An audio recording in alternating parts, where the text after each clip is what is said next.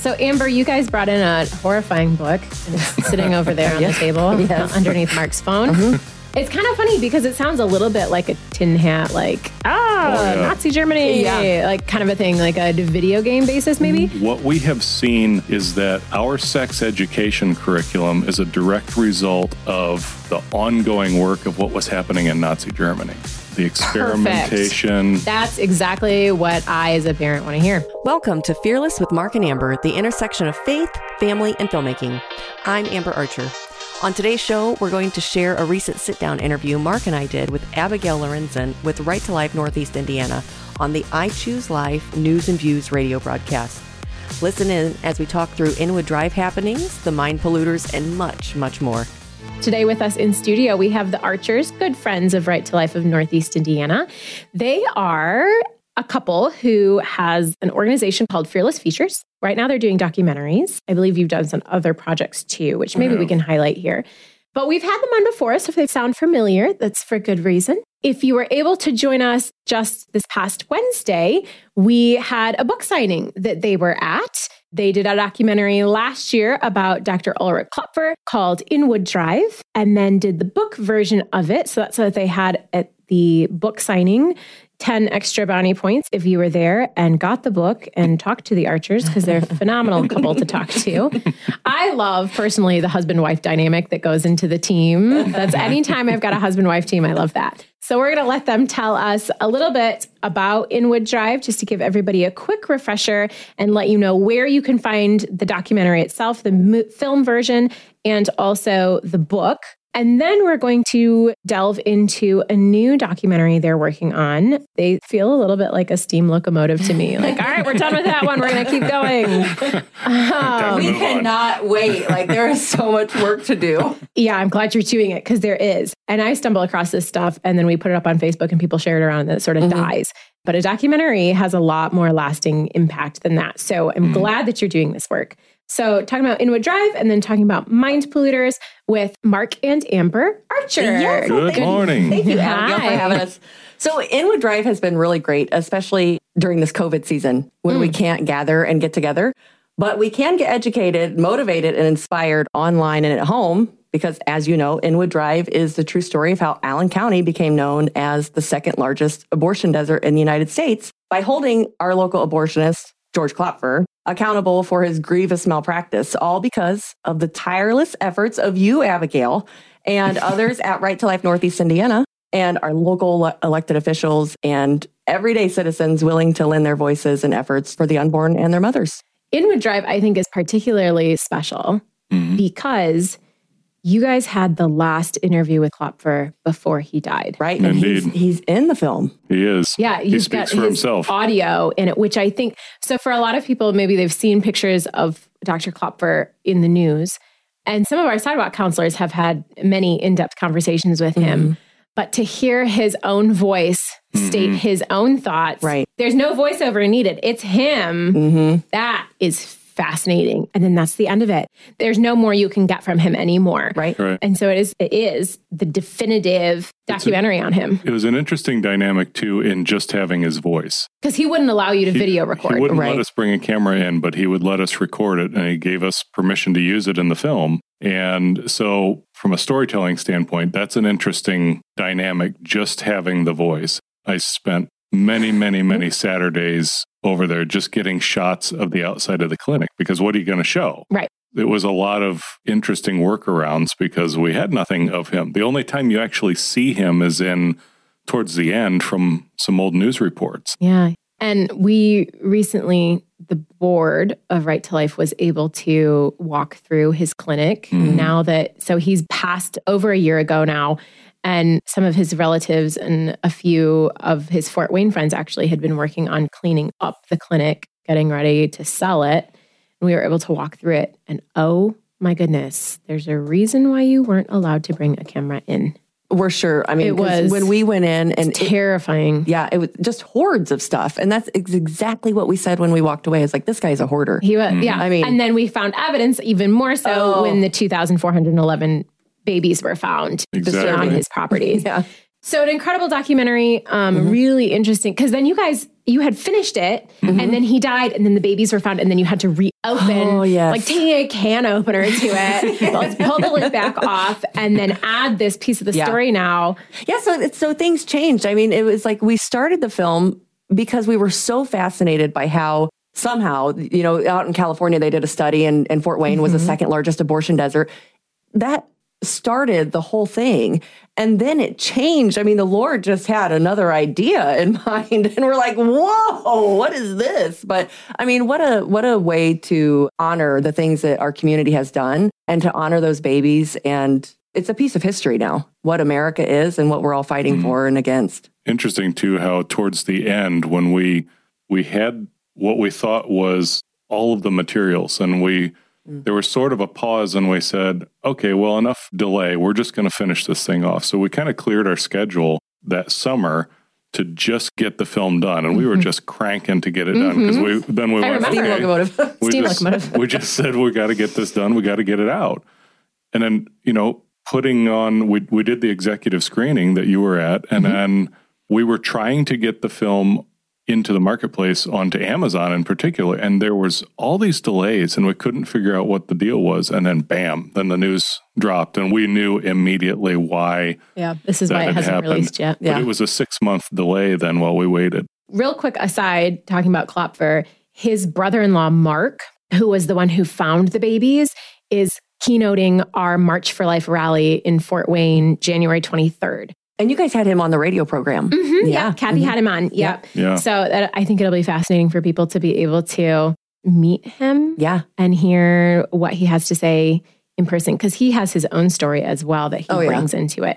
All right. So if people want to find Inwood Drive, they can go to fearlessfeatures.org. Yes. Fantastic. I love your logo, by the way. It's also on Amazon, Amazon Prime, there you go. Prime Video. It's you can rent it or purchase it on Amazon and also on Vimeo. And then if you go to fearlessfeatures.org, you can buy the DVD and the book. Sweet. Next one. Archers, you're working on Mind Polluters. The Mind Polluters. The Mind Polluters. Yes.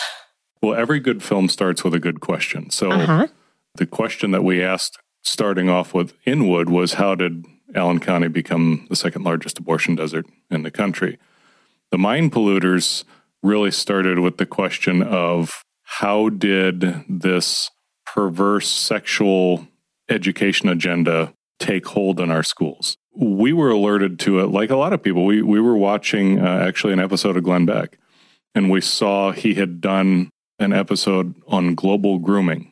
And he was talking about the tie-in between the education system and global sex trafficking and grooming, and had some very interesting people on there. Well, Amber posted that to Facebook, and then later that day, someone tagged her in a response and said, "You should." Christy Stutzman, our local representative. Yeah, tagged her in a response and said, "You should talk to Rhonda Miller with Purple for Parents Indiana." And then suddenly we found ourselves connecting with people who were neck deep in this battle. In the trenches. In the trenches. And so we very quickly were able to connect with and kind of get this full immersion into how this has all come about. And it's the fascinating thing is that it goes back, and it has ties to one of the things that we talked about in Inwood Drive, particularly in the book, is post-World War II Germany and Operation Paperclip, where they brought the Nazi scientists out of Germany to the U.S. Which was Klopfer's dad. That was Klopfer's dad, was part of that. Well, when you ask the question, how did all of this perverse sex education start to happen in the schools, it goes all the way back to that. And we're still doing research. And the influence that was put on a professor at Indiana University in the late 40s named Dr. Alfred Kinsey. Yeah, that will be a familiar name if anybody has background knowledge in sex education. So it's been interesting. We're still researching. I mean, we're still in the development phase of the film. Well, and we've talked before on this program about Sanger's connection to the Nazi scientists. Yes. So granted, I don't know all the in-depth history that you guys are starting to get into here, but from what you just said, Mark, it seems like a really bad idea to bring Nazi scientists into the U.S. Even if you're going to put them in some sort of like an insane asylum, it just seemed like, how about Siberia? Look at it just seems like a really bad idea to bring them here. Because you see the ripple effect. I mean, look, even just George, one family, one man, tens of thousands of lives. You find one of the problems, the argument from the other side, and this is documented. This is our U.S. government. So Operation Paperclip was the CIA, U.S. intelligence agencies, and the military. Klopfer, George's family was brought over by and sponsored by the U.S. Army through Operation Paperclip. His dad, Oscar, was a chemical engineer specializing in organic chemistry, and he was brought over to work for a company in Detroit called the Copolymer Corporation to develop synthetic rubber products for the Army. And so the people that advocate this, they always will point to this and say, but look at how much our nation and our defense program has benefited from this. Operation Paperclip, they'll point to Wernher von Braun, the father of the U.S. space program, right? Saturn V with the moonshot, that was all because of stealing away these scientists. I see. And so it's intellectual piracy. Right. So they'll justify it with, but look at all of these things and how much we've advanced. Okay. But we don't want to talk about the bad seeds. Yeah. So some of them were put into DoD programs. The rest of them were populated in our universities.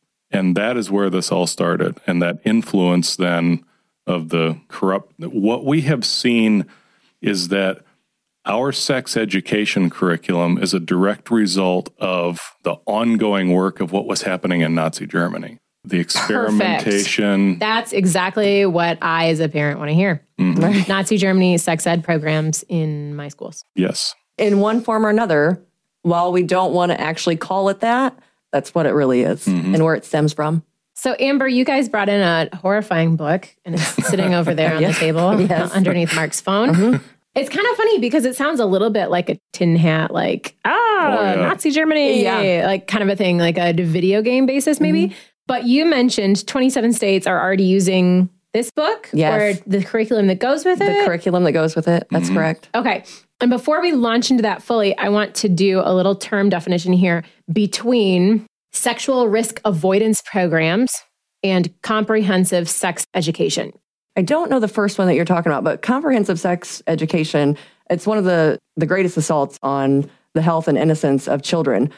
This is because, unlike traditional sex education, comprehensive sexuality education is highly explicit and promotes promiscuity and high-risk sexual behaviors to children as a healthy and normal. So their focus is teaching children how to obtain sexual pleasure in various ways. And it goes on and on. And I mean, even through the curriculum, you begin to realize why we have such a promiscuous culture now. Because it's all about me and my pleasure. It's all about me feeling good. I mean, I don't want to use terms on the radio because it's just vulgar. It's vulgar. And our children are being exposed to this in the classroom. Yeah. So sexuality, especially in light of Christian sexuality, our design from God is meant to be in between two people. Right. A man and a woman. Right. Thank you. Let's be even more specific. Yes. A man, right? Okay. So you have man and woman and their sexuality is together. Mm-hmm. And this sounds like by nature, it takes that and it makes it about the one person and it's all self-centered. So everything wraps inwards. Yes.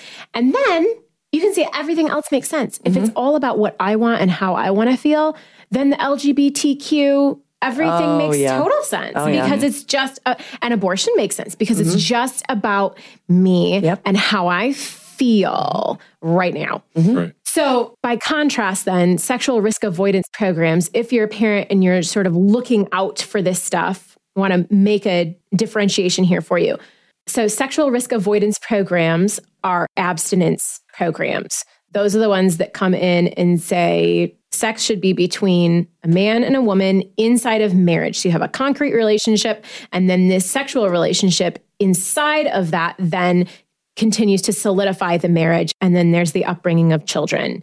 By contrast, then you have the comprehensive sex ed, which is the highly explicit, let's normalize everything, but because it's all just about how I want to feel right now. So 27 states have what? Well, the comprehensive sex ed, there are 4 big ones. And I was just looking to see if I don't have them listed here on my sheet. I wish I would have brought them. But there are 4 big comprehensive sex ed that are I mean, there are places, even in Washington, they're voting for it on the ballot, whether or not to let it in their public school systems, because parts of it are already there. So what you see, like with using this book as an example, it's a sample of the kinds of things that are in the CSE curriculum. So this is a book that is over 1 million copies in print for ages 10 and up.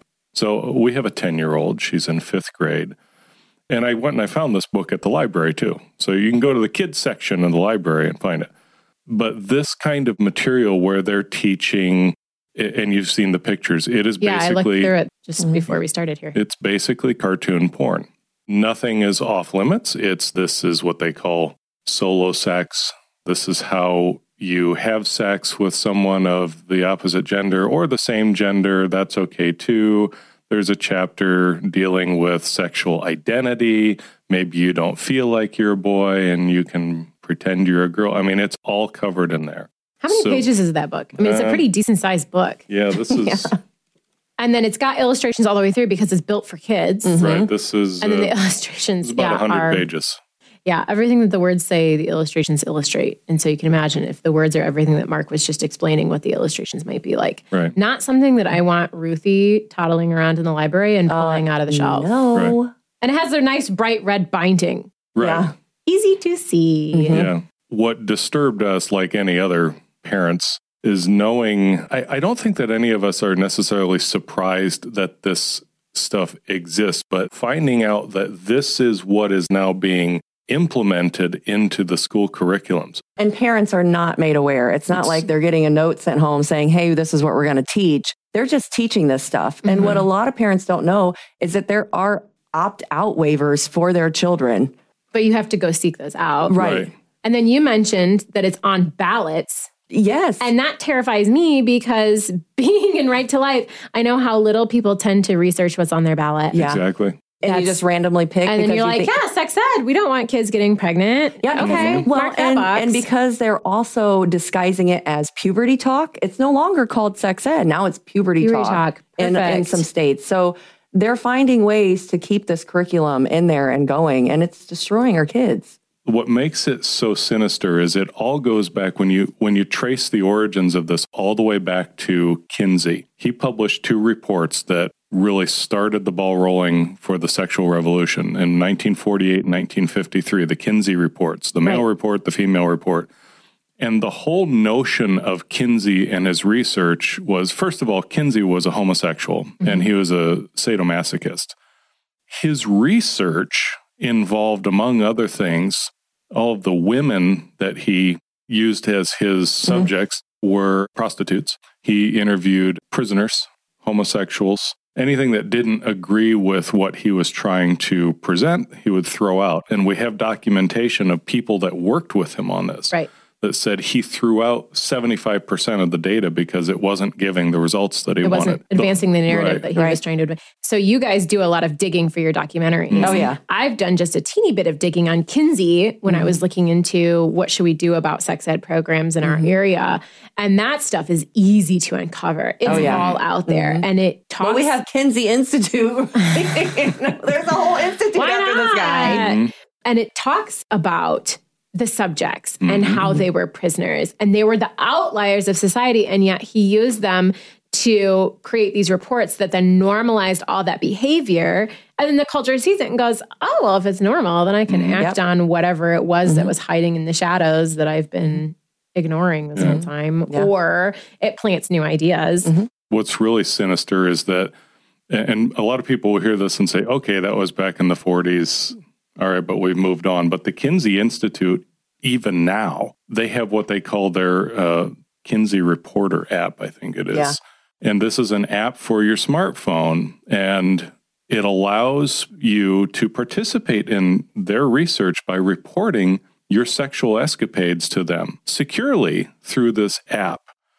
And the Kinsey Institute, they have taken great strides to make this so that you, as a pedophile, for example, can feel that you can report your assaults securely and nobody's going to find out. And you're participating in this research. And valuable research. Yeah, and so validates what I'm doing. So what they're doing is they're giving an outlet to sexual abusers, pedophiles, the whole gamut. And none of it gets reported to the police. Exactly. Right. In fact, Kinsey himself, it's well documented, one of the individuals that was feeding him data was a Nazi guard, who was a pedophile. We can't get away from it. And this Nazi guard would send reports to Kinsey on his assaults of children in the concentration camps. And these children, basically, it was either go with this guard and be assaulted or go to your death. Right. And that's all part of the research that went into justifying our sexual revolution. So aren't you glad you asked? No. I mean, yes, but no. It's terrifying to the point where it almost sounds unreal.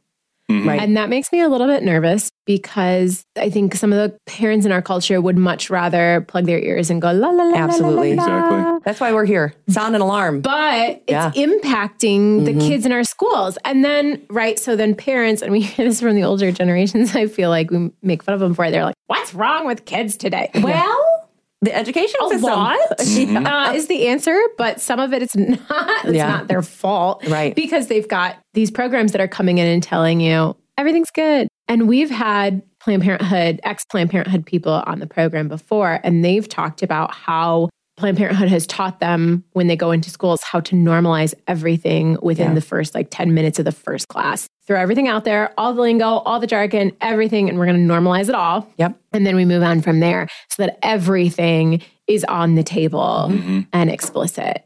And it all goes back to, because we've removed the Word of God from the schools, we've removed the Word of God from the public square. The authority of God. And so if you have no absolute, well, then anything goes. Literally anything goes. And that's really for us what drives the question when we look at it as Christians and we look at it and say, how in the world did we get to this point as a society?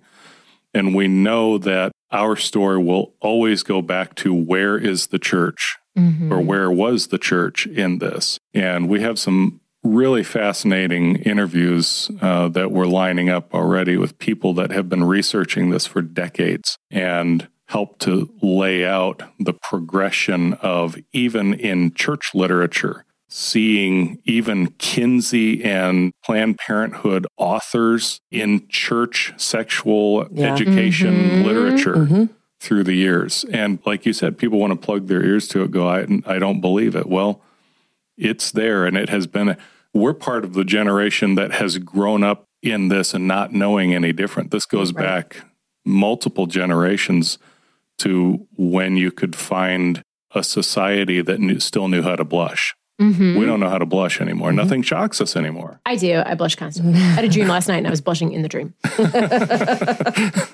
you go. But I get what you're saying. I'm going to come back to that 27 number again because it's massive. That's over half the states in the U.S. Yes.